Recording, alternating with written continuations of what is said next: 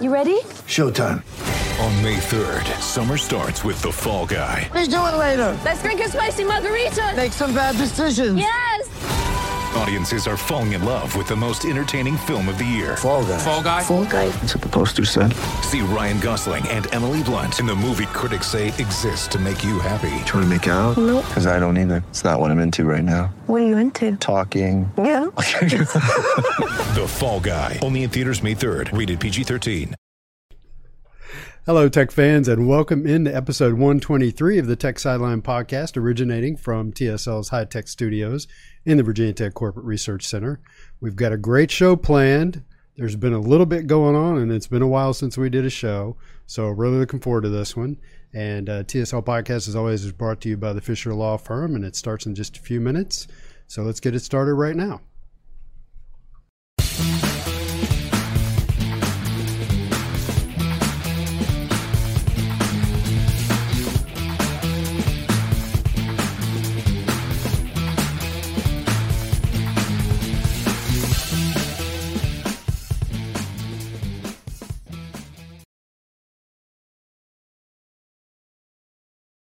Archived on YouTube or on Apple Podcasts and SoundCloud.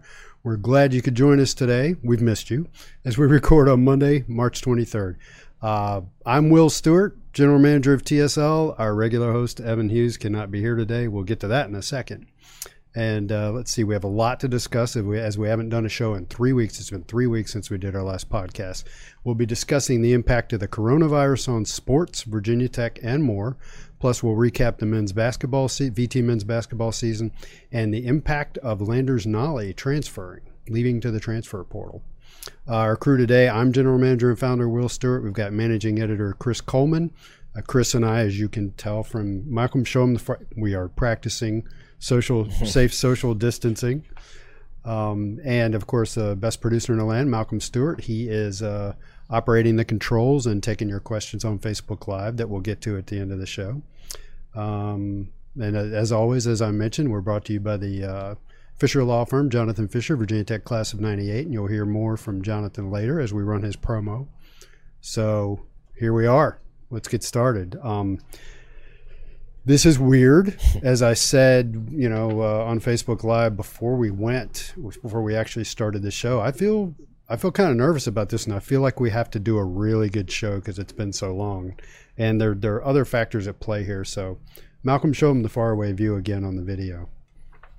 So we've had a huge change here on the podcast set. We got rid of the love seat, and we replaced it with two chairs. It's kind of an interesting story. We bought all these chairs. We bought the two original chairs and the love seat last August. Decided we wanted to get rid of the love seat because we're trying to ramp up and have guests on the show, and it's kind of awkward to have Chris sitting like on the love seat right next to the guest. It was weird sitting next to Andy Bitter that day. Yeah, and just doing that number to talk to him. Yeah, so Chris time. can't really turn and talk. So we're like, you know what? We'll get a couple of chairs, and I'm thinking, man, this isn't good. We'll have a couple of oddball. The chairs won't match. I go to Big Lots where we bought the furniture. If you're a fan of the podcast, you know that's where we got our furniture. And we'll just explain the flying mic here in a second. But wonder of wonders, they had two more of the exact same chair, and this was about 7 months ago now that I think about it, so that's very cool. They're so popular. Now, we do have a potential mic misbehavior problem because in removing the love seat and putting the chairs in, we had to move the tables around, had to resituate the mics, and these mics are touchy, so I just bumped mine and it just took off on me. So hopefully this part of it will proceed well. So I was thinking, when I was a young man, I read a book called Love in the Time of Cholera. I can't remember the author's name. I think it was Gabriel Garcia Marquez or something like that. And I feel like I'm doing podcasts in the time of coronavirus. You've known me long enough to know that my brain makes these really weird connections. So let's dive right into it. Chris, I was talking to Evan this morning. So Evan's not able to be here today. Evan is in Richmond. And we just think it's best that he not, travel back to this area. He's staying away for now. And he told me that he actually has a friend who is exhibiting symptoms of coronavirus. And this was a friend that he was around about 8 or 9 days ago. So we said, all right, you just stay in Richmond. We'll try to patch you in some way. We're not really set up to do that. We call ourselves a podcast. We're more like a TV show. Yeah. Like it's not on TV. And so we don't have the means or the methods at this point to patch people in remotely and stuff like that. So we're proceeding without Evan. But I was talking to him this morning, and naturally I lost my train of thought. Oh, one of the things we were saying was, it's hard to believe it's only really been about a week or a week and a half. It feels like longer to me. What does it feel like to you? It's kind of hard to say. Like, I don't do a whole lot. Yeah. Like, I go to the gym and I come to work. I actually had not gone out since early February. So, I live by myself. So, Right. in a way, I social distance anyway. Like, so it's not really hadn't been that big of a deal to me, except for my gym closed. Right. But I did meet my personal trainer in the parking lot on Saturday and did an outdoor workout. So it's Because it's a weird thing. You were telling me the other day, you're still paying for your gym membership, paying for your personal training session. well, yeah, I wasn't exactly clear how that worked. I think what they've done is they've shut off. Anytime Fitness has shut off all clients' payments. Okay. So now that, which also shuts out the personal trainers from getting paid. Yeah, because they get. Right. I've talked to them. If you pay a certain amount per session, I think they get half of it. They get a certain amount of it. So yeah, so my personal trainer doesn't get paid unless he does a session with me. So by doing that session, now he can get paid. Right. Yeah. So you probably stayed like 6 feet away from each other at least, right? For the most part. Would you do flip tires and run up and down a hill? Didn't flip any tires. Did uphill lunges. Did some ab work. I pushed his Jeep Wrangler across the parking lot. Put it in neutral. Yeah. So, but it was a good workout. Now, as far as upper body goes, I have no idea what we'll be able to accomplish there. I'm going to have to start doing some stuff at home. I was scouring my neighborhood for tree branches to do pull-ups. That were big enough to support me, but yet weren't also so rough they would tear up my hands even worse than they already are. I laugh, but I shouldn't laugh. I don't know. I'll freely admit that I really have no idea how to talk about this. From the standpoint that it's such a huge thing, and I'm not a smart enough guy, and I don't think about things on a big, huge level. I don't really know how to discuss this coronavirus as a whole. I've traveled more the last few years, and obviously I go to London a lot, and writing. I never really got the concept of like cities of 10 million or more people and people packed like sardines next to each other. But you ride the underground in London, and you ride that underground to the airport, and then you fly to Paris or Rome or wherever in a tin can with a bunch of people. And obviously, like this is not the bubonic plague or anything like that, but because of the mass transit, the easy travel we have today, it can spread very, very rapidly. Yeah. So it's something that spread quickly because of our ability to travel so quickly these days, I think. And I don't know if I'd have fully grasped that if I hadn't done a lot of traveling myself over the last few years. Yeah. I've got a script here from Evan. I don't know how much we're going to stick to it. Right. So let's talk first of all about what this is doing. I'll talk about our little portion of the world, about what this is doing to Tech Sideline.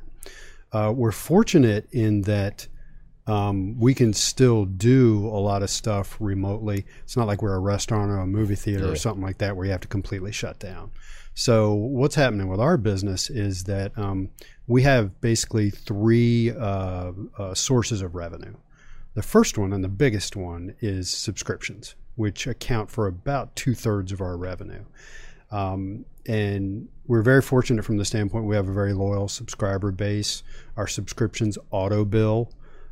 So that part of the business is doing fine. Now, granted, it's early. It's only been about a week or a week and a half where things have really kicked in.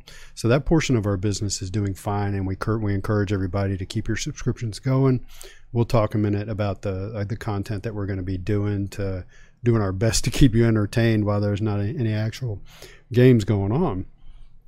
So that part of the business is good. Then another big part of the business is what you call network advertising. It's the banner ads that run on the border of the site. And once things hit the fan, that source of revenue just dropped off a cliff. So there are three things going on here that are affecting it. Number one, I talk about things in year-over-year terms. How are we doing this year as opposed to the same time period last year? Well, if you remember last year, Virginia Tech was in the NCAA tournament. They were in the ACC tournament, in the NCAA tournament. So there was a lot of exciting stuff going on with Tech basketball. So our page views were relatively high. Well, our page views are down. And the other thing that's happened is that advertisers have stopped pumping money into the system. They're not buying ads right now. That part of it is on lockdown. Everybody's holding on to their money. So page views are down. The number of sheer ads available, what's called the fill rate, is down. And those that are buying advertising are buying it cheaper, and that's called CPM. How much money do you make off of per thousand ads? So we've got these three things all working in concert with each other, and it's driven our ad revenue down by 70 to 80%. So the ad, and that is probably about 30% of our business. So that part of it has just fallen off a cliff. Now, sponsorships is another part of our business. We don't make a lot of money off of sponsorships, and we had it was, I don't want to say it was funny. It was ironic, I guess, or I'm not sure I'm finding the right word to use. We literally this week had somewhere between 6 and 10 meetings planned with potential sponsors for the 2020-2021 timeframe for us, fiscal year for us. And that involved our ad sales rep coming in from Richmond and sitting with me and meeting with the clients to sell these sponsorships. That's off the table. So that's just not happening. And so that's kind of what's going on with our business. And I'll be honest with you, because you guys always pay a lot of attention to us. You're loyal to us. Our cash position right now is solid. If this lasts 2 or 3 months, I think we'll come out the other end just fine, and if things get started back up again. So, but we do encourage you to keep your subscriptions going. If you're on the fence, clearly I don't want you subscribing if you've lost your job and things like that. You have to make your own personal decisions. But we will be here. We will be doing as much content as we can. We invite you to come on the message boards and talk about things. So towards that end, tell us what you got going on content-wise, Mr. Managing Editor. We've actually got later this afternoon, a Catching Up with Jamon Gordon article coming. Jamon is a very popular former Virginia Tech basketball player. He really goes in depth about his relationship with Xavier Dowdell, how they met when they were in high school. Cool. How they came to Virginia Tech together. How playing overseas really opened his eyes to a lot of things that he wouldn't have realized. So I think that's going to be really good. I think our 1995 series is going to, I should add that Corey Van Dyke got that Jamon Gordon interview. He's going to be doing some catching up with. Yeah, we've redeployed Corey Van Dyke since Corey isn't doing baseball right. There's no baseball to cover, so Corey, as you said, has been redeployed. So he's going to be doing more stuff like that for us. Like Where Are They Now? Where Are They Now? Because that kind of stuff's always been popular. It's not real easy to do. It's not easy. It's hard to get in touch with the former athletes. It's hard to get them to do interviews. Corey's good at that stuff, so he's going to be providing as many of those as we can. Yeah. And Jamon's a guy I've always wanted. I would love for Jamon to come in here one day after all this blows over. No doubt. We once upon a time, we had a document somewhere. I cannot find it. It was called The Wit and Wisdom of Jamon Gordon. Yeah, all his quotes on it. It was all the funny things he had said. I talked about that on Twitter one time, and he was like, I need to see that. So I think I did a screen cap of both pages and sent it to him. Yeah. I still can remember some of them off the top of my head because they were great. But the thing about it was Jamon's accent. You actually had to hear him say it. Yeah, Like if yeah. you're just reading it on a piece of paper, they might not be as funny. But you'd hear him. A lot of them came from like his post-game interviews with Mike Burnop on the radio after games. Between me and you and the people on the radio, I'm not sure about that airplane. No, it was orange uniforms. Orange uniforms. Yeah. Which most people would probably agree with him there. Yeah. Or a lot of people would. But yeah, so that should be good.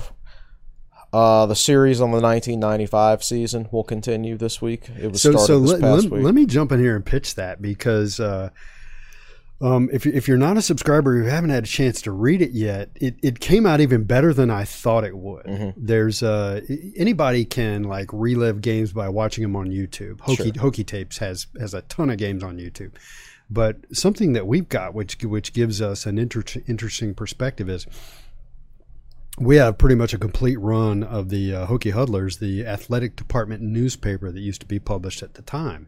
Which is how people got their info back then. Yeah, this was pre-internet days, so there weren't websites and things like that, and Tech didn't get a ton of coverage from newspapers, so they produced their own 16 to 24 page weekly internal newspaper called the Hokie Huddler, and I subscribed to that thing. I still remember when I was a student seeing the first ones of those because they started in 84, 85, I think. Mm-hmm. So I subscribed to those and collected them, and then somewhere along the line, I got an email in the early days of Hokie Central and Tech Sideline from a gentleman named Emerson Rudisil. And Emerson said, my dad has passed away, and he's got boxes of Hokie Huddlers in his attic. Do you want them? And I remember Emerson met me at Radford Travel Center out by the interstate. It's funny, I can't remember what I did yesterday, but I remember stuff like this. Yeah. And so point being, we have almost the entire run. So you can go back and you can read what was being printed in the Hokie Huddler. Now here's the interesting thing about the Hokie Huddler. Chris Colston was the editor up through about 1996.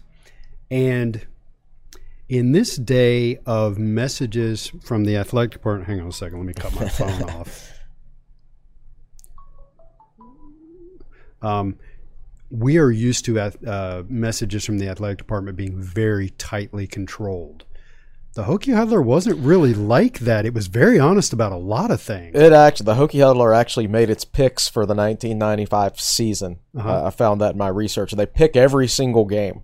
Like they pick Tech to lose to UVA. Wow. Yeah. Right. They picked Tech to go 8-3, lose to Miami, UVA, and somebody else in there. I forget who. Yeah. Yeah. And in doing your research, it was interesting because Chris is looking through these old Hokie Huddlers to kind of embed himself in the. I'm writing the articles like it's real time. Yeah. Like I wrote my first article as if it's the week before the Boston College game to start the season. Yeah. And I'm going to write the second article as if it's the day after the Boston College game and we all just watched the game. So these articles are not written from a retrospective. They're written as if it's actually unfolding. And the first one is great because in 1995 Tech had severe in-state recruiting problems. Yeah. They didn't sign anybody in the top 15 in the state of Virginia that year. I only signed 3 players in the top 25. Boston College came in and cleaned house. Yeah, believe it or not. BC. So if there was the internet in 1995 and we followed recruiting in 1995, we'd all be freaking out in 1995 because Virginia Tech was doing a horrible job in state recruiting, right? Yeah. And their recruiting class ranked dead last in the Big East in 1995, behind Temple. Temple, for goodness sake, right? That's dead last in Big East. That's unfathomable. It's hard to believe, is it not? So, if the internet had existed back then and we followed recruiting like we do now, boy, the heat would have been on after the way that 94 season ended and after the way the 95 season started. Yeah. Right? And just think about it. After that, 4 years after that, Virginia Tech played for the national championship, which is really hard to believe considering that. So what a train wreck recruiting was in 1995, and yet 4 years later they played for the national championship. And so, it's really hard to believe, but we're getting ahead of ourselves a little bit here. But we are writing about it as if it's going on right now. So the first article was all about, I'm really glad the season started because it was a pretty bad offseason. We changed both coordinators. Gary Tranquil ruined Maurice DeShazo's senior season. Last year ended horribly. El Mashin, the defensive coordinator, left after promising he was going to stay, basically. Frank went and handed the job to his linebackers coach. So some coach that's never been a coordinator before, Bud Foster, what is that? I mean, that guy's just, how's he going to take over? Like 30 years old? Yeah. He's going to take over for somebody so experienced like Phil El Mashin. How's that going to work, right? Yeah. So these are all the questions we had going into the 1995 season. So I'm writing them in real time as if it's happening. So very cool. So we've got Corey working on Where Are They Nows. We've got this 95 thing going. I still owe you an article. It's the top 5 or top 10 most commented on TSL articles of all time. So I did a little research last night to see if I remember one piece I wrote that I'm most proud of. Like I've got a number of articles I've written where I'm like, yeah, that was really good. When Seth Greenberg got fired, I wrote an article called "The Posse Closes In." Yeah, that was a good article too. And I thought that if I went back and looked, that would want to be one of the most commented articles of all time. No, it's not. There were only 56 comments on that article. It's generally regarded as an outstanding article, but it just didn't draw. So if you've listened to the podcast, I talked about how the most commented article of all time has about 200 comments on it. And we have 10 to 15 articles that have had 100 comments on them. So this isn't even close. This Seth Greenberg article isn't even close, but I do owe you that one. And so we got all kinds of other fun stuff we'll keep doing. Now, the thing is, right now we wouldn't be doing much anyway as far as football goes. Spring practice would have started on Saturday, but outside of a couple of articles on that, I mean, we'd be previewing the spring, but I wouldn't be saying anything that I haven't already said. Yeah. So let's see. So Evan's notes here say, let's begin the show by talking about Tech Sideline and the content plan. There you go. We're already talking about that.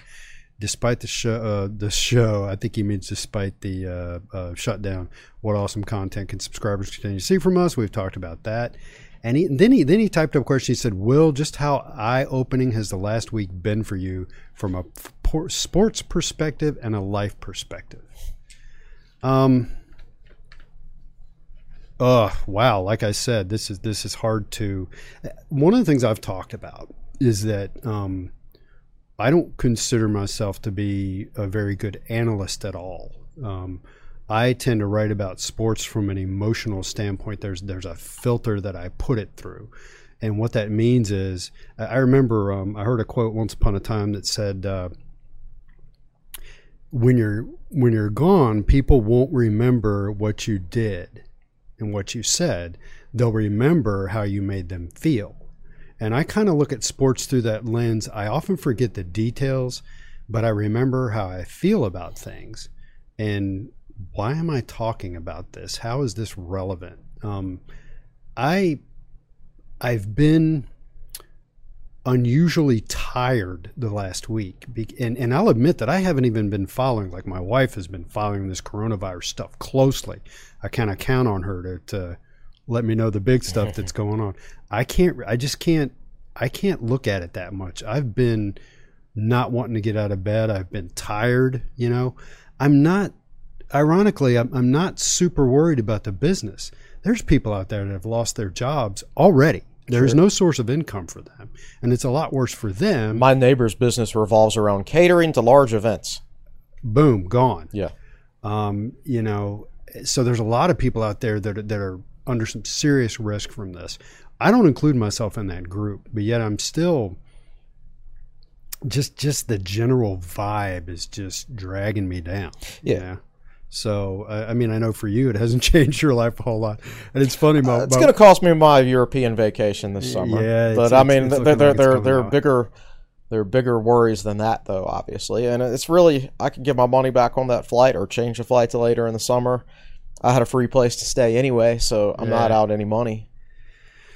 So it's just not a big deal yet, right, for the two of us and for this business. Yeah. But you got to talk about all spring sports at Tech had been canceled, and Virginia Tech has the deadline for donating to the Hokie Club and for buying season tickets was March 31st. That's been pushed back to April 30th, and in talking to, I had a conversation with Brad Worthman the other day. Brad is in addition to the many hats Brad wears, he's the acting head of the Hokie Club. And Brad was saying, and I think they did a good job of this in the press release. He said what we need to get out to people is that in a perfect world, we would push it even further out beyond April 30th to further out than that. But once people make their decisions to donate and buy season tickets, there's a lot that has to happen over in the athletic department that literally takes months. All the sorting through everything and doing the seating process, getting the tickets printed up and getting them out. He said things to me, like a couple of interesting things he said were, the cool booklets they've been doing for season tickets lately. If you get season tickets, they come in this package, and I haven't seen one. My buddies have seen one because they buy the season tickets that I'm in their group. He said, that's out the window. We're just going to print the tickets. And he said, oh, by the way, everybody else is compressing their schedule. So if football season happens, and you and I will talk about that in a second, if football season happens, everybody else is going to be getting their tickets printed all in this compressed schedule. So they're facing a lot of challenges, and that's why they didn't push it out even further. Right. So that's going to have an effect on donations and season ticket sales. Yeah, I mean, I'm always a last-minute guy when it comes to ordering my season tickets. It's never a question of whether I'm going to order them. It's just whether I do it on March 23rd or March 30th, right? Just whenever I sit down and think about it. And that's me filing my taxes. Yeah, same here with that, too. I think I've even done them both on the same day before. But I think, obviously, pushing that extension back is the right decision. Right now, I believe I mean, what if I assume there would be refunds for people if there's no football season? But at the same time, if there's no football season, then just like that, Virginia Tech's going to be $20 million in the red. Almost everybody's going to be in the red. Yeah. And there's not enough insurance in this world to cover all of that, right? So even these athletic departments that have huge revenue of over $200 million a year, even they run close to the margins. They have huge expenses, massive expenses. Yeah. The profit margin is not necessarily huge for a lot of these schools. And for Virginia Tech, it was actually non-existent for 2 years in a row, and now it's back on the profitable side, but by a razor-thin margin. Yeah. Athletic departments make huge amounts of revenue. They don't necessarily make huge amounts of profits. Yeah. And Virginia Tech would lose, $18 to $20 million in season ticket revenue if football season did not happen. And when you say something like that, I just see this white wall of dread in my mind. I don't know how to analyze that. I don't know what that means. I don't know what that means either. Like I said, I'm sure there's not enough insurance in the world to cover that. Would it pop the bubble, the sports bubble? And it's not just the ticket revenue. Would like ESPN even make their payments if there's no products to show? It would be. It's useless to try to answer the questions right now when we don't know what's going to happen. I can't even think of all the questions to ask, much less start answering any of them. Right, yeah, absolutely. Same here. You just got to let it play out. I want to change subject slightly here, but we're going to still talk about tickets. I think it's a waste of money for Virginia Tech to have season tickets printed out these days, like all those different tickets. I just joined the Tottenham Hotspur supporters group, right, because I was going to go to a game in May when I'm over there. And I just got tickets 8th row behind their bench for a game before all this went down. But anyway, what they do is they send supporters, if you join their supporters club, they send you a membership card. And then if you buy tickets for whatever tickets you buy, they load. They're on your card. They're on your card because your card has a number and you scan it going in. Yeah, and it's one of the things that will happen, I think, out of all of this, is that necessity is the mother of invention. Yeah, and there will be changes. There will be things that occur that will never change back. Sure. And one of the things, and we talked about this on the message board one day, one of the things I'm worried about is that if there is no college football season next year, a segment of the fan base, I don't know how big that percentage is, but there is a portion of the fan base that will discover that they can do without college football, and they'll never come back. Right. And the story I told, that it's anecdotal, but it's the similar situation for me. was in 1994 when Major League Baseball went on strike. I believe it was 94 when they went on strike. Didn't even have a World Series. Yep. I wasn't a huge baseball fan, but I was a baseball fan. I followed it. And then when they struck and didn't have the World Series, and I want to be clear, my reaction wasn't, what the heck with all you millionaires, I'm not watching your sport anymore. I literally didn't think about it. Right. I just never have been a fan since then. Right. I wasn't taking any moral high ground or anything. I just discovered I didn't need to pay attention. Yeah, it disappears. You don't have the option to view it anymore, so you find something else to do, and then when it comes back, you found you're found other things to do, right? Yeah, and so there's a lot of people, myself included. I started watching college football in the early to mid '90s. I had my college football. I had my Sega Genesis. I don't think we had internet in our house until 1999, so there wasn't a whole lot to do. I grew up on a 20-acre farm, right, where there's nobody around. I've seen it out in the country. Yeah, exactly. So there was college football. There was Sega Genesis. And that was pretty much it in like 1995 for me. So I got used to watching college football, but it's just a habit. It becomes a habit after a while. But then that habit gets taken away. And something else fills the void. Right. And and there's more things to do these days. It's harder to keep people's attention because there's so many entertainment options. And let's be honest, we are not stuffing a lot of new fans in the other end of the pipeline. Absolutely, that's correct. And there's been especially at price levels the way they are around college football these days. You can't buy in cheap. Yeah. Yep. If you want to get season tickets, you can't buy it. Yeah, and going back to that 1995 season, I remember my season tickets were $105. Virginia Tech charged for parking for the first time that year, $25 for the whole season. Now it's $25 a game. And the Hokie Huddlers explaining it like, I know there's going to be some upset fans out there that they have to pay $25 a season for parking, but here's what other teams are doing and how much money they're making off of it. And, well, so it was the same conversations being had back then. So here's what I would do if I was Virginia Tech, and I think you'll see this happen. The deadline for donations and tickets will come and go April 30th. Yeah. And people will donate what they donate and purchase the tickets they're going to purchase. And let's say the football season doesn't happen. If I was Virginia Tech, I would say, all right, everybody, you have your own decisions to make here. If you want to help us out and keep the operation going, then tell us that. I think the thing about a Hokie Club donation is it's donated and that's it. Yeah. You can't get that back. Right. But I think what they'll say to the fan base is you make your own personal decision. With regards to season tickets. Right. Yeah, with regards to season tickets. If you want a refund on your season tickets, let us know, and we will get you that. Otherwise, we're $20 million in the red at and least. We'd appreciate it if you not ask for your money back if you could possibly afford it. Mm-hmm. I think that's part of what you'll see happen because so much of college sports and success is philanthropy anyway. It's people donating money. Right.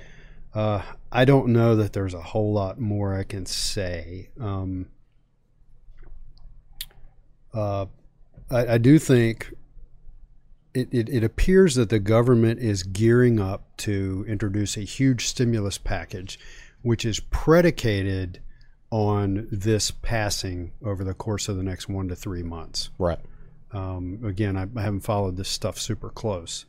So I think from a larger societal standpoint, the government's doing everything they can to get us through what they hope will be 3 months of bad times. Yeah, and it's one of those tough things to figure out. At what point does the cure become more costly than the disease itself, right?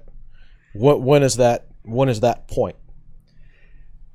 And this is, as a message board poster I really like put it, this is not a popular opinion. But at some point, if this persists, society has to decide we can't go on living like this. Yeah. We need to reopen the restaurants. We need to reopen the theaters. We need to go back to doing business. Right. And you, the general population, now understand what you're dealing with. You take your own precautions. Right. And I was thinking about that this morning. My dad passed away last April. It's been almost a year ago at the age of 89. Mm-hmm. And my dad, as most 89-year-olds, had some underlying health issues, heart issues, high blood pressure, that sort of thing. So if my dad was alive today, he would be at extremely high risk. Right. let's say society did not shut down to the extent we're currently shut down. How I would have dealt with my dad was I would have said, Dad, you stay in your house, which he did a lot of anyway. My dad didn't go out a lot. Yeah. You know, he'd sit there and watch TV and do Sudoku and not go out. And I would say, you stay put till this blows over. Let me know what you need me to get. I will go get it. I will drop it off in your garage. You let it sit there a day before you go out and touch it, or longer. But I'm saying that if he were still alive, he would be at the at-risk portion of the population, and he would conduct himself accordingly, and I would help him. Right. And I wonder at what point do we decide as a society we can't go on like this, and it becomes a personal responsibility thing. And society adjusts itself, or at least temporarily until there's some sort of antidote or whatever. Society adjusts itself, as we've seen some places do already, where if you're a senior citizen, you shop at a certain time of day and everybody else stays home. Yeah. That helps to a certain extent, I guess. I'm not a doctor. And then this is easy for me to say. I'm not one of the healthcare professionals on the front lines of this stuff. Yeah. I understand it's a lot more complicated than I make it out to be, but these are things I think, and we're here to talk about it. So, right. So let's see. Evan wrote, have you ever seen a crazier 48 hours in sports than 2 weeks ago? No. With everything getting shut down, like one game even got shut down at halftime. One conference basketball game, right? Yeah, it was a Big East game, of course. Big East dead last on everything. So in case you missed it, if you're not a Twitter person, and help me reconstruct this, Chris. So Virginia Tech played on a Tuesday, and I went to see it in Greensboro with a buddy of mine. That's right. And then did the ACC played games Wednesday? They did. They at least played the afternoon. I think they played the afternoon games and then canceled the night sessions. No, here's the way I think it played out. I think they played all of the games on Wednesday, and they were supposed to start at noon on Thursday.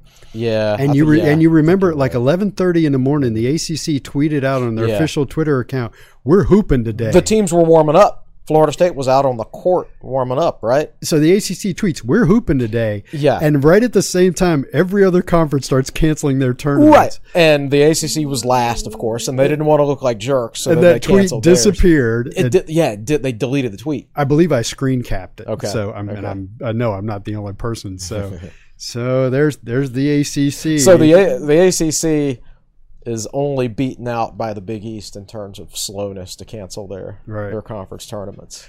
I don't. There have been other crazy isolated events like the earthquake during the World Series. I remember, the baseball games and stuff getting shut down after 9/11. But that only lasted about a week. That only lasted about a week because I remember. I guess it was probably I think the Braves and Mets played on ESPN on one of the first games back in New York City. I don't think Virginia Tech missed any football games. They may have had a bye. We had a bye week. Yeah. Definitely we had a bye week that upcoming week. We had just played Western Michigan. I remember it because it was my freshman year. We had just played Western Michigan in the second game of the season, and then we had a bye. So, it did not affect Virginia Tech football at all. Yeah. And let's see, another one I can equate it to, and for a lot of athletes, this is very similar, is the boycott of the 84 Olympics. I apologize. Somebody on Facebook tell me it was the Olympics that were supposed to be in Moscow, and the United States decided we're not going. Right. And what that did, can you imagine being one of the athletes that you've spent your entire life training for those Olympics? And for a lot of athletes, they have their one shot. They have their one shot, that one Olympics where they're peaking. Maybe they've been to the previous one and they weren't quite ready yet. That's their window. That's their window. And maybe 4 years after that, they're past their Olympic prime. So it literally was a life-altering decision for a lot of those athletes. And for the seniors, the senior athletes in the spring sports, take the example of Dayton, the Dayton basketball team. Oh, yeah. And Obi Toppin, is that his name? Yeah. How crushing that must have been for them. And Obi's going to make millions, but for the regular guys on that team, for the seniors, fans, the fans, yeah. And for the Virginia Tech women's basketball team, which I don't think has been in the NCAA tournament since 2006, Right. they were gonna go. They were gonna go. Oh God, can you imagine how you'd feel if this had happened last year and Virginia Tech's Sweet 16 run had not happened? Yeah. I would have been crushed, man. Yeah, because you never know what could have happened. Right. You know, Virginia Tech they had a really good team last year. So no, I've never seen a crazier 48 hours. I've seen events that were crazy, but not the entirety of sports like that. Everything shutting down in sports just like that. Yeah. Over the course of like 2 days. Yeah. So how do you feel the ACC Commissioner John Swofford, and Evan, you misspelled Swofford. That's okay. And VTAD Whit Babcock did handling the pandemic. I think Swofford was a little late to the party, like he is with most other things. Mm-hmm. I think Whit handled it fine. I don't see anything different that Virginia Tech athletic department did differently than anybody else's. My only criticism of Whit's handling of it would have been that I would have wanted to hear a statement from him sooner than we did. Right. When the ACC canceled all spring sports, Virginia Tech just kind of regurgitated what the ACC said. Right. There was not a statement from Whit himself. Okay. Yeah, okay. I didn't realize that. I don't think I actually read the As press you know, release. I'm big on statements. It takes me roughly 2 minutes to write a one-paragraph statement that will suit most situations. Yeah. That's my only criticism, and that's a light criticism. You know, we like Whit, and man, he's got a lot on his plate. And I doubt very many athletic directors are getting a whole lot of sleep right now, man. It's just a whole lot of things in flux. You know, they're, like, say you're on the softball team right now, and you're a senior. I think the NCAA will probably say, okay, well, you can come back and play next year, right? You'll get another year of eligibility. But what about the incoming freshmen? That means the NCAA has to allow teams to go over the scholarship limit for a year, which increased the cost. Which increased the cost of athletic departments. Yeah. And then what if football season doesn't get played, or it gets played in a limited capacity? Well, think about it like this, man. If I'm over 70 years old, I'm probably not coming to Tech games this year. Yeah. Yeah, because I mean, why would you? That's. I mean, we don't know what the situation will be like then, relative to right now. If it's a seasonal type thing, then okay, fine. The September games, you'll be fine in Lane Stadium most likely. But once the weather turns, you gotta wonder. You gotta wonder. Yeah. So you just don't know what the money situation is going to be like next year, even if everything goes on as planned. Yeah, it's and like I said, I have a hard time grasping the entirety of it. Yeah, nobody can do that at this point. We've just got to let it play out and take it day by day, really. Now, I do know that what the country's going through and what athletic departments are going through, it's difficult to make the right decisions at every step along the way because this is unprecedented. Yeah. It's not unprecedented for every government, by the way. You're absolutely right. Apparently, South Korea has handled this sort of thing before. Right. And so their response to it was a response born of experience. Mm-hmm. And so the point I'm making is that this type of thing, as you go through it and then study it later, you learn how to handle it better. And something I don't want to get into any detail on, but I remember in reading about the April 16th shootings at Virginia Tech, what law enforcement departments learned from Columbine, and how the response at Virginia Tech differed due to the experience with mass shootings prior to Virginia Tech, and how it continues to evolve on an ongoing basis. This sort of thing reminds me of that when these things happen, people who are much smarter than I study them and learn from them, and your response gets more and more refined and more tailored. So, yes. I don't know if that's relevant to what's going on now. All right, so let's transition to the sports. I'm already exhausted from talking about that stuff. Yeah. Malcolm, how far in are we? 45. Wow. So I don't know that we're going to be able to get through a lot of this other material. But we do definitely need to talk about Virginia Tech men's basketball. Mm-hmm. Tech was one of the few teams that did get to play out the entirety of their season. They were done. Yeah. And there's a lot of schools for which that's not true. It'd be interesting to know what percentage of schools actually finished their season? 30%? Yeah, some of the conference tournaments end a week earlier. Well, the smaller schools, yeah. In the smaller conferences, they ended a week earlier. But in the Power 5, maybe 30% of the teams actually finished their seasons. 16-16, 7-13 in the ACC in year one of the Mike Young era. Evan says, how would you evaluate the job that Coach did in year one with the program? And we also want to offer condolences to Mike Young on the loss of his father. Yeah, for sure. About a week ago. At least his dad got to see him coach at Virginia Tech for a year. Yeah. So I got a text from a friend of mine who grew up in Radford, and he was talking about Mike Young's dad. And Mike Young's dad was a principal, and this tells you how the roots of my generation comes from. My buddy texted me and said, that man whipped my butt with a paddle a few times. That's funny. Yeah. Now, by the time you grew up, that era was over. Yeah. But the elementary school principal, middle school principal used to have the clearance to actually whip your butt with a paddle back in the day. So anyway, let's talk about basketball. I don't know that there's a whole lot new that we can say about it. Yeah. Remember we were saying back in January that we were going to have the same conversation for the rest of the year, most likely, and I think we pretty much have. Right. I think on the whole he did a good job. He took a team that, when he took over, had 4 scholarship players, and he found creative ways to get freshmen in who could compete at the ACC level by reclassifying. He had a team that majority of the minutes were played by freshmen. And even the returning guys, his system is so unique that even the returning guys like P.J. Horn, Wabisa Beatty, they were more like graduate transfers coming in, learning a brand new system overnight. Yeah. So I thought he did a good job, with a caveat, of course, that the ACC was down. But I have no complaints about this season. I don't know that I've said this publicly. I think I was saving it for the end, but I thought. At what point did I think this?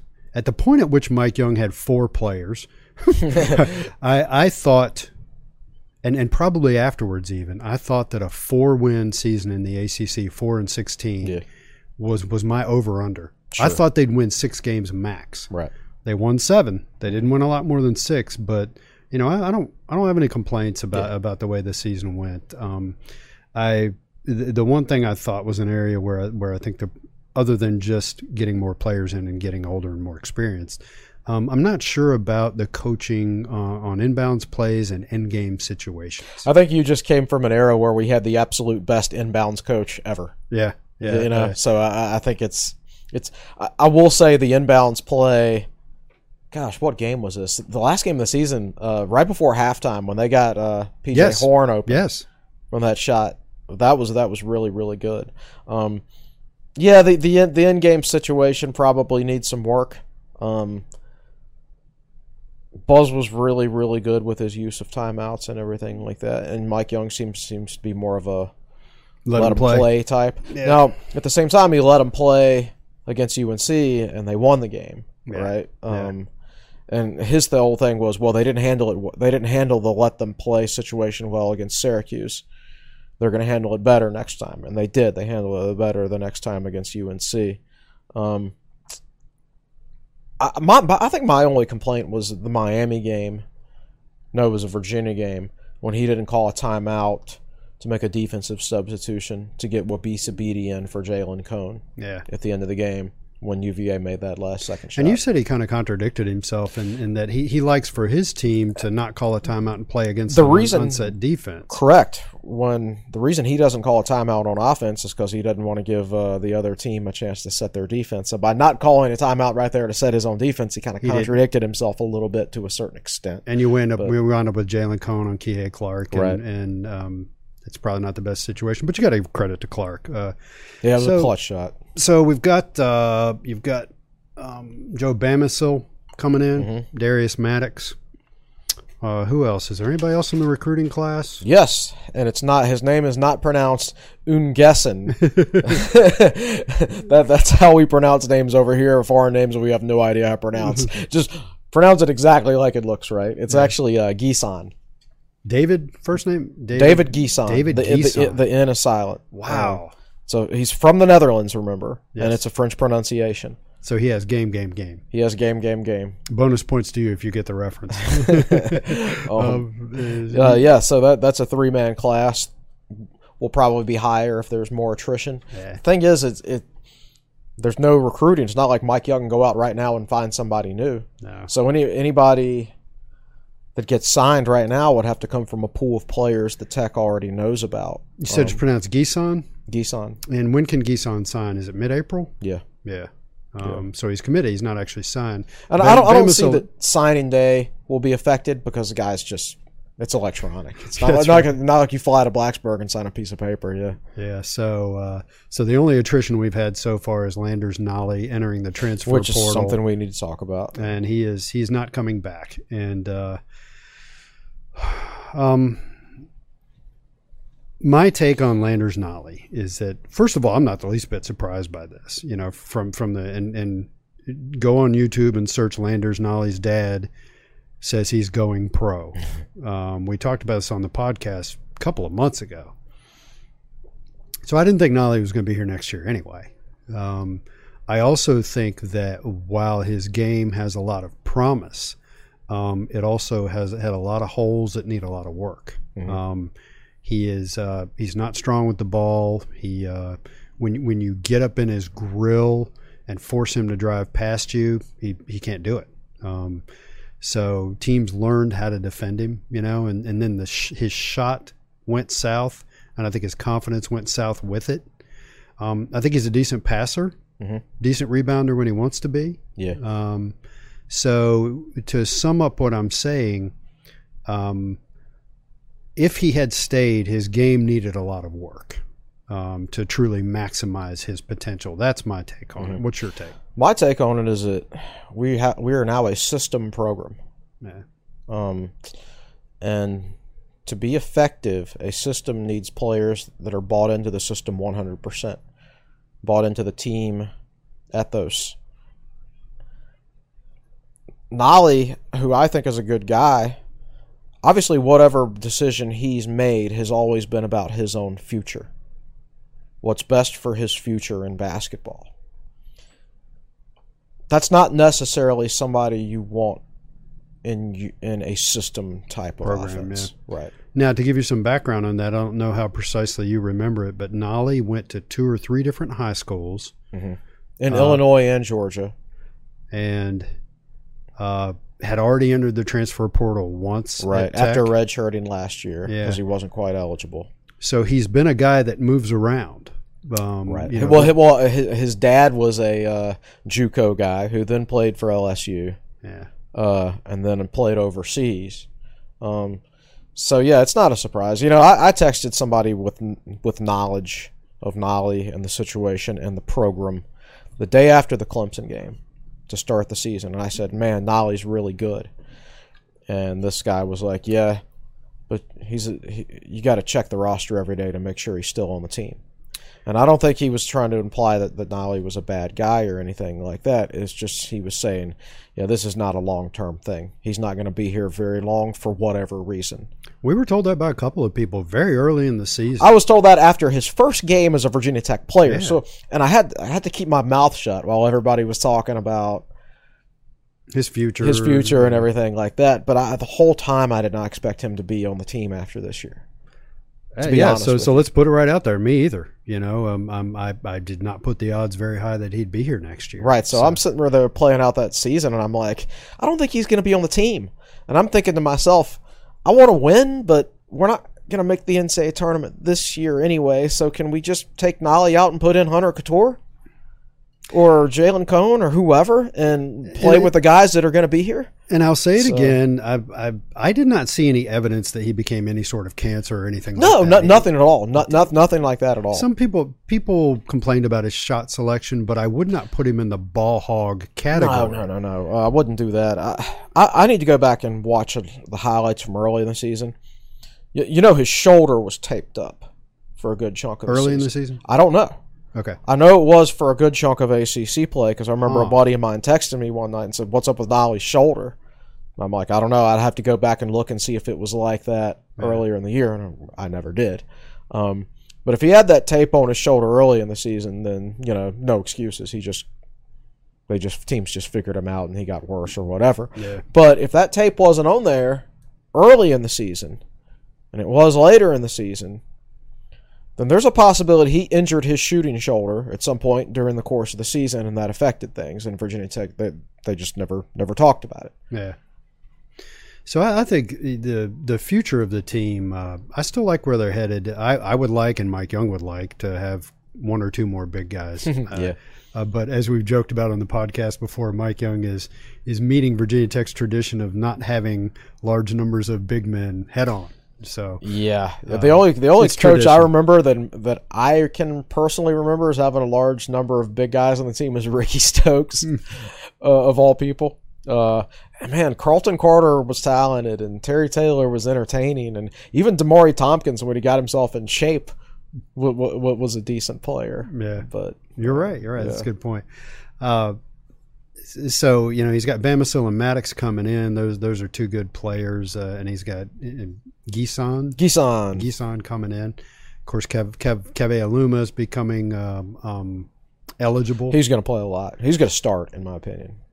So I think it's great that a season that had the potential to be a daggone disaster was not. And I've said it before, and I'll say it again. I was encouraged by the engagement of the fans throughout the season. Mm-hmm. Even when things went south, the crowds were still pretty good. And I think that is Buzz's legacy to the program. Yes. But Mike Young and his players are also what's the phrase I'm looking for? Not uniquely, but they are, the way they approach the game and the fan base is they are poised to continue that. Mike Young was handed a sizable fan base, mm-hmm. and is the kind of character and personality that can keep that fan base. Yeah, I definitely agree with that, and I think it's important. This is the 5th year in a row that Virginia Tech did not have a losing record. Yeah. When I was in college, my first 3 years of college, my first 2 years, Tech had a losing record. My third year, they were barely over 500. That was Greenberg's first year. My second year, again, barely over 500. But at that point, you won 16 games. You were like, wow, what a great season, because you just won 10 the year before. You were so bad, right? So now, if you feel like 16-16 is disappointing, well, it's because you just came off 4 straight 20-win seasons. Yeah, and to sum it up, you could have a much better team next year and not have a better record. Because the ACC is going to get better too, man. Theoretically, it was bad this year. The ACC was bad, yeah. So I think that we've pretty much wrapped that up. So what are your early expectations for the team next season? I just gave them to you. Yeah. Who are you most looking forward to improving from this year to next year? Yeah, I think Naheem Aline and Ojiako can go into that category. Yeah. Ojiako, because I think he flashes some serious potential as a big man. When he made that turnaround jumper against Pitt, I think it was. I know what you're talking about. Yeah, I'm like, whoa, like I didn't know he right? could do that. Yeah, exactly. And then Naheem Aline, he gets to the basket so much and he can't quite finish because he's not quite strong enough yet.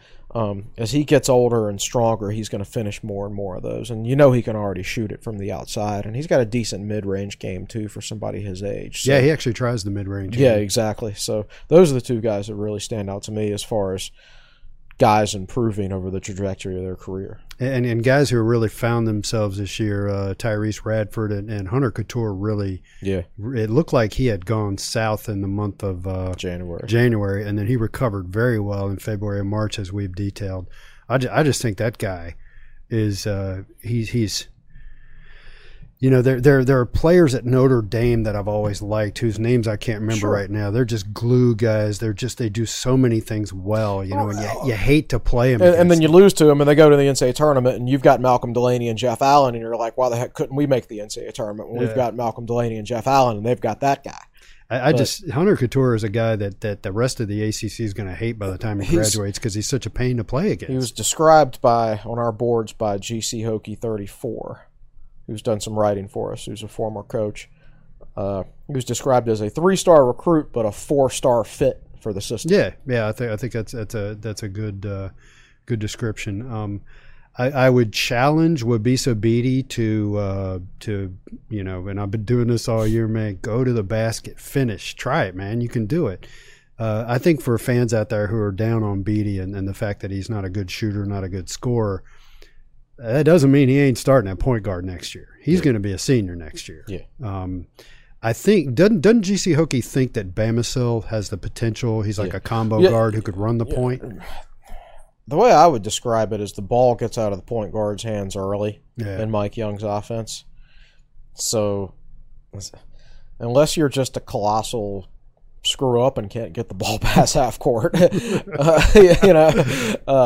I couldn't play point guard. But yeah, Bamisil should be able to play point guard in Mike Young. So it's not a traditional point guard per se, Mike Young system. The system itself is the point guard.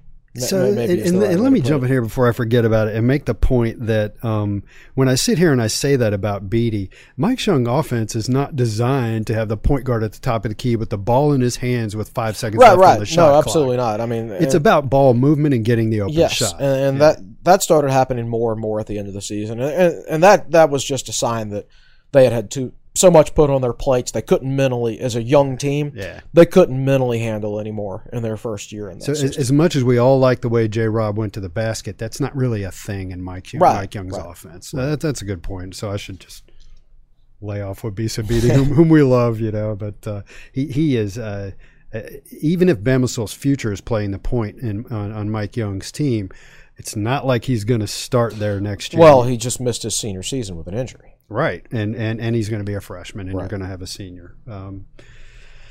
So that's those are guys I'm looking forward to improving. Let's see, picked up a few players. We talked about Gisan and preferred walk-on Gil Williamson. I haven't had a chance to study him. Do you know anything about him? No. Malcolm, looking. I think he's considered better than most walk-ons. I know that much. No, I'm not saying he's going to be like, well, gosh. Who have been some walk-ons who have been very successful. Chris Tucker. Chris Tucker. Not saying he's going to be Chris Tucker. Will Johnston, if he didn't have that. Will Johnston, those are about the only two. I think he's probably as good a walk-on as you could hope to get, is the way I understand it. It's not out of the realm of possibility that he could help at some point. But for a walk-on, I think he's certainly a good pickup from what I understand it, from what I've read. From Richmond, Virginia, is that correct? I'm sorry, did I say Richmond? I think I meant Roanoke. No, he's listed as Max Preps on Max Preps as being from St. Christopher's High School in Richmond, Virginia. Oh, for real? Okay. 6'7", 180, graduates in 2020, assuming this is the... Oh, I seriously doubt that's up to date. Correct information. Boy, did we prepare for this podcast well. Yeah. Sorry, Gil. We'll try to give you a better shake in a future podcast. So let's see... Transition quickly to women's basketball. We talked about them briefly. They were going to go to the NCAA tournament. They're not getting their chance. Yeah, it's a shame, especially for the seniors who won't have an opportunity anymore. And Dara Mabry is transferring out. She wants to play point guard. She wants to play point. Didn't like playing off the ball, which is interesting considering the. Well, I say that the point guard job is not going to be open next year because I posted an article that Jake Lyman wrote for us this morning, and Tech's point guard is already lined up. She's from Australia. She's already been practicing with the team. This. Is she a transfer? I don't. She's from Australia. She's from Australia. That's a part that's she's transferred countries. I know that much. And she's going to be the point guard. She's going to be the point guard. So Mabry was not going to be able to play point guard, and she wanted to play point guard. Didn't like playing off the ball. I think she appeared to be pretty good at it. Her and Kenny Brooks knew this was coming. Kenny said he got the news. She sent him a text. Which sounds bad on the surface. But it sounds bad on the surface. They both knew it was coming. Yeah. And Brooks was like, if we'd been able to have a sit-down face-to-face meeting, right, it would have been mutual. Yeah, and that's the other thing. And that doesn't say anything negative about either one of them. They just don't think that was the right fit for. Well, of course, Dara texted him. She's probably not even in town. I mean, sure. Yeah, these are different circumstances. So don't criticize her for letting the coach know via text. Yeah, she was practicing social distancing. Right. Anyway, good luck to her. I think she's a great shooter. I enjoyed watching her play. So but Tech will still be good next year. Yeah. from us included, Kenny Brooks has gotten some criticism, but Kenny Brooks is one. I think I saw this morning that he has 15 straight 20-win seasons. I mean, that's hard. Our position on Kenny has not been one of criticism. It's been one of we basically didn't cover the team this year. True. And that we should not have done that. We should have covered them closer. We should have appointed a student to cover them, and we did not. And we will fix that in future years because Elizabeth Kitley's really good. Yeah. So let's touch on football recruiting a little bit, which is dead. Not just for Virginia Tech, but for everybody. So probably the biggest thing that happened was, however he pronounces it, Travion Henderson, the upper 4-star, lower 5-star running back out of Hopewell. I view him as a 5. That's my personal. Is that the composite ranking? I'm not sure. Whatever. He's a 5-star. Yeah. I view him as a 5-star level guy. There have been some really good backs coming out of the state of Virginia the last 4 or 5 years. First, you had the guy who went to Florida State, LeBourne, right? Yeah. Then you had Slade go to Penn State. Then you had Ford go to Penn State. And now you've got Henderson. I would rank Henderson either first or second. Him and LeBourne right at the top. Ford third. I was never a big fan of Slade as other people. Slade was in the transfer portal. He's in the transfer portal now. I'm not as big a fan as the kid from Richmond this past year who's going to Notre Dame either. Chris Tyree. Chris Tyree. Yeah. I don't think. I think he's a good player. I don't see top 3 in the state elite talent like some people do. Yeah. But Henderson definitely. Henderson, I do. Henderson, I think is. He's listed at 5'11", 195, but that dude's thighs are just they're huge, and he hasn't even hit a college weight room yet. He is a guy who I want to redshirt everybody. This guy wouldn't need to redshirt. Put that kid on the field. He's physically ready already. He could play for anybody right away, in my opinion. I think he's that good. Yeah, and I think. Virginia Tech's made a lot of headway with him. Oh, I think they've done a great job recruiting him. It's interesting that he named his top schools. Clemson's not in there. Alabama's not in there, so that makes you feel a lot better. Ohio State's in there, though. Yeah. And that's what top 25 national players do these days. They go to Ohio State. Yeah. They all go to the same schools these days. Yeah. Yep. And expecting Virginia Tech to break that trend – hardly anybody else breaks that trend. Yeah. Nobody breaks that trend. So I don't see it happening. I think Tech will probably finish second, but at the same time, if he's going to go to anywhere that's not an established power, I think it will be Tech. Yeah, I'd agree with that. And it's I think Tech did a good job getting him before things went on lockdown, getting him on campus, and he was. I think he was the only visitor. He was the only visitor. He got the red carpet. Carpet treatment. Yeah. And I think when you dial back recruiting, now Tech has offered 270 guys in this class, right? How many of those they're actually focusing on, I have no idea. But when you only recruit, when you don't focus on a large number of guys, it means you can give a little bit more personal attention to the guys you are focusing on. Yeah. So let's take a quick break and hear a word from our sponsor, Fisher Law Firm. And when we come back, we will take questions from Facebook Live. If you have received a DUI or other traffic-related offense, the road ahead can seem uncertain. Here at Fisher Law Firm, we have a team that is with you every step of the way. We have the experience that comes along with having defended more than 30,000 criminal and traffic cases statewide and the expertise to get the job done. Call anytime, day or evening, for your free consultation or a complimentary copy of my book. Don't forget to ask us about our free appeal guarantee. To learn how we can help solve your problem, check us out at FisherLegal.com. This is Jonathan Fisher, class of 98. Let's go Hokies. So thanks once again to Jonathan Fisher and the Fisher Law Firm. Welcome back into the Tech Sideline Podcast, episode 123. Is that right? Yep, Evan's 123. Notes? 123, 3 weeks after 122. So Malcolm, as Evan says, the best producer in the land. Do we have any questions off of Facebook Live? There's a couple. We can start with Chris Scaniello? Skinny. I don't know. I can't see it, so I can't tell you how to pronounce it. He says, do you see Jalen Cone's role increasing next season?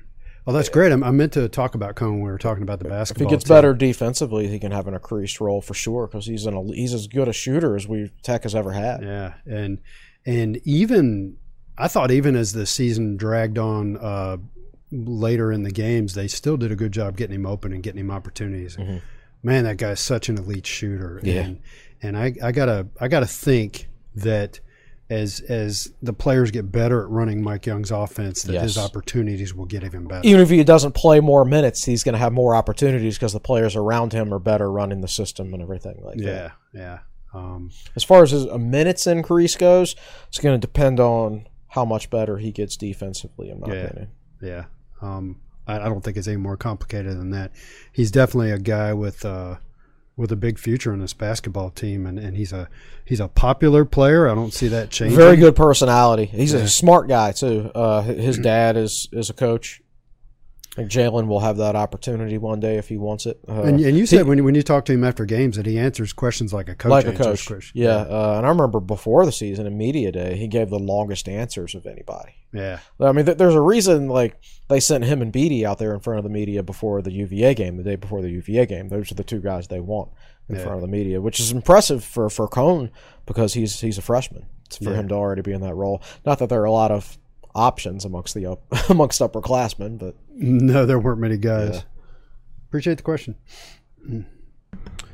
Here's an interesting one from Clark Ruland. He says, Chris, y'all talked a lot about the 1995 series. With everyone being at home, what are your guys' thoughts on getting a watch party set up one night to watch an old game on YouTube, all start at the same time, and live tweet with other Hokies? That's a pretty good idea, Clark. Now it's out there in the public, and somebody else is going to take it and run with it. I know. Which Thanks is fine, a lot, Clark. You should have DM'd that to us. Whatever brings us closer together. Man, we're just. What can I say? We're open to any clever ideas you've got. And these are the things we should think about during the summer and stuff like that. Anyway, know, ideas like this. So Clark's really good at that sort of stuff. We need to. Everybody's doing brackets right now, which is a little. We can do a gnome bracket. It'd be one game. Championship game. Terror Gnome versus This Is Gnome. Took me a second to remember which was which. They look so much alike. Yeah. But yeah, I like that idea, Clark. We'll let that one ruminate. James Lawson asks, what is Tech's relationship with Zon Burden? Good question. I don't know. I know he was not brought back. He was let go after the season. He started a nonprofit out on the 757 right now, doing camps. Wow. Yeah. But I think he's still being paid by Tech for this year, so he's able to do that. I read part of an article about him this morning where he was talking about, as a recruiter, it's apparent that a lot of kids get bad advice and they aren't ready academically and blah, blah, blah. And, so basically he's got a year off where I think he's still getting paid by Virginia Tech. Mm-hmm. And he's trying to help change that in his area. That's what he's doing right now. I guess his relationship with Tech is fine. I mean, look, coaches get fired all the time, and if every one of them burned bridges over getting fired, then there'd be a lot of burned bridges around the sport, wouldn't it? Yeah, because the coaching fraternity is tight. That's a good point. We don't have any inside info on how the departure was. We don't know if there's bad blood there or not. You know? And that I don't know if there's anything more I can say about that. If you're concerned that Zon Burden's out in the 757 bad-mouthing Virginia Tech. Don't even worry about that. Yeah. I mean, it's not going to get any worse than signing nobody. I mean, don't worry about it. Nothing leaves nothing. Yeah. It's a good question. I appreciate it, yeah. Lance Weller, is Tech going to snag any grad transfers from the portal? Football or basketball? He didn't specify. I assume he's talking about basketball since basketball season just ended. Yeah. If they do, it would be a very specific fit. I think there's a guy from like Yale out there that Tech has contacted, but those Ivy League programs, they run very strict, specific systems, sort of like Virginia Tech system. So that would be a high IQ guy who's played in a similar system. He would be able to make the adjustment very quickly. Most grad transfers are not like that. You could expect most grad transfers to pick up the offense as quickly as like P.J. Horn and Wabisa Bede did. Yeah. So 1 year grad transfers are not good for this program. Maybe if you need a quick fix 1 year where you're gonna be really good. Right.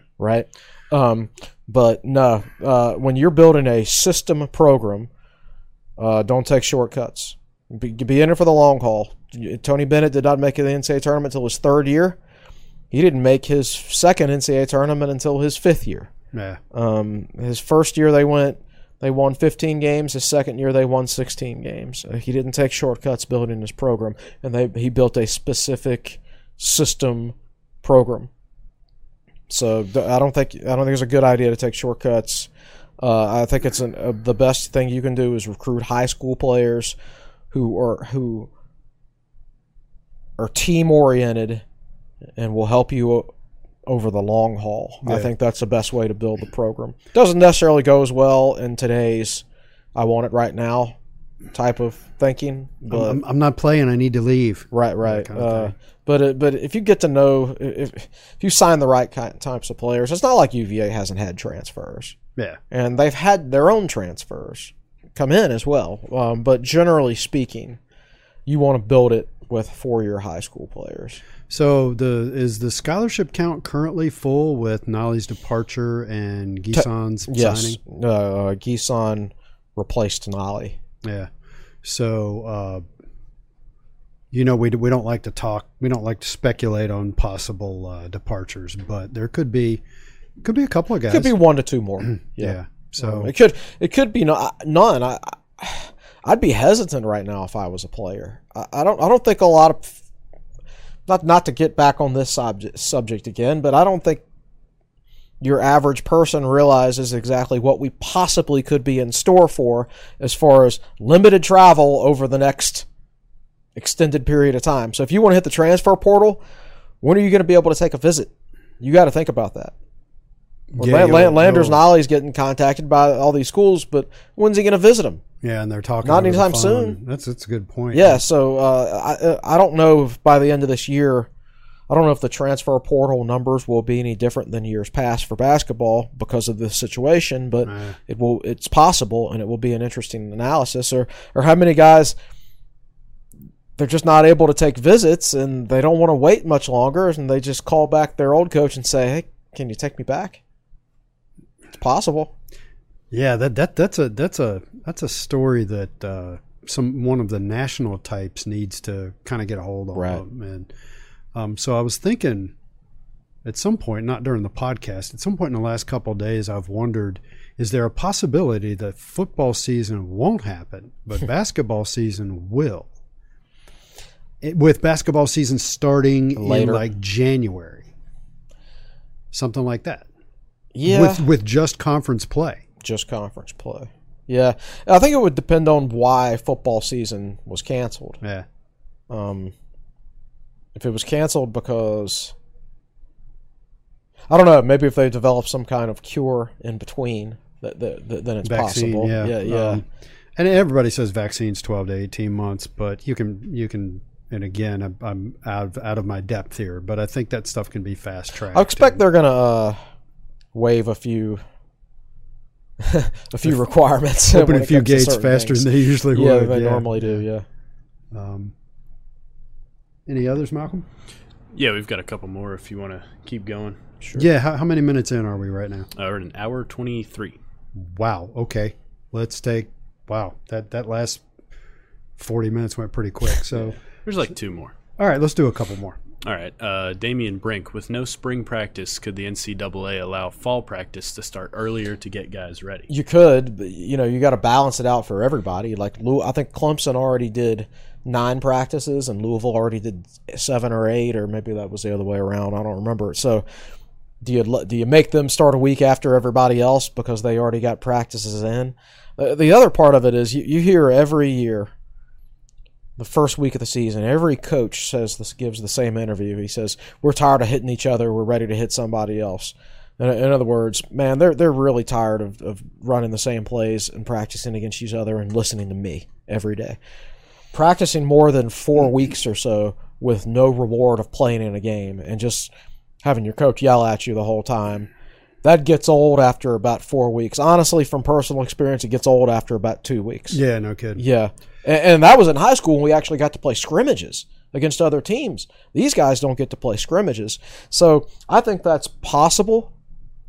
I also think that some coaches will probably say, you know what, that it stinks, but it's overkill, because after 4 weeks or so, I just don't see the benefit of not playing anyone, of just practicing. At some point, we need to go ahead and start playing because they're going to tune me out. There's a point of limited return by extending practice, in my opinion.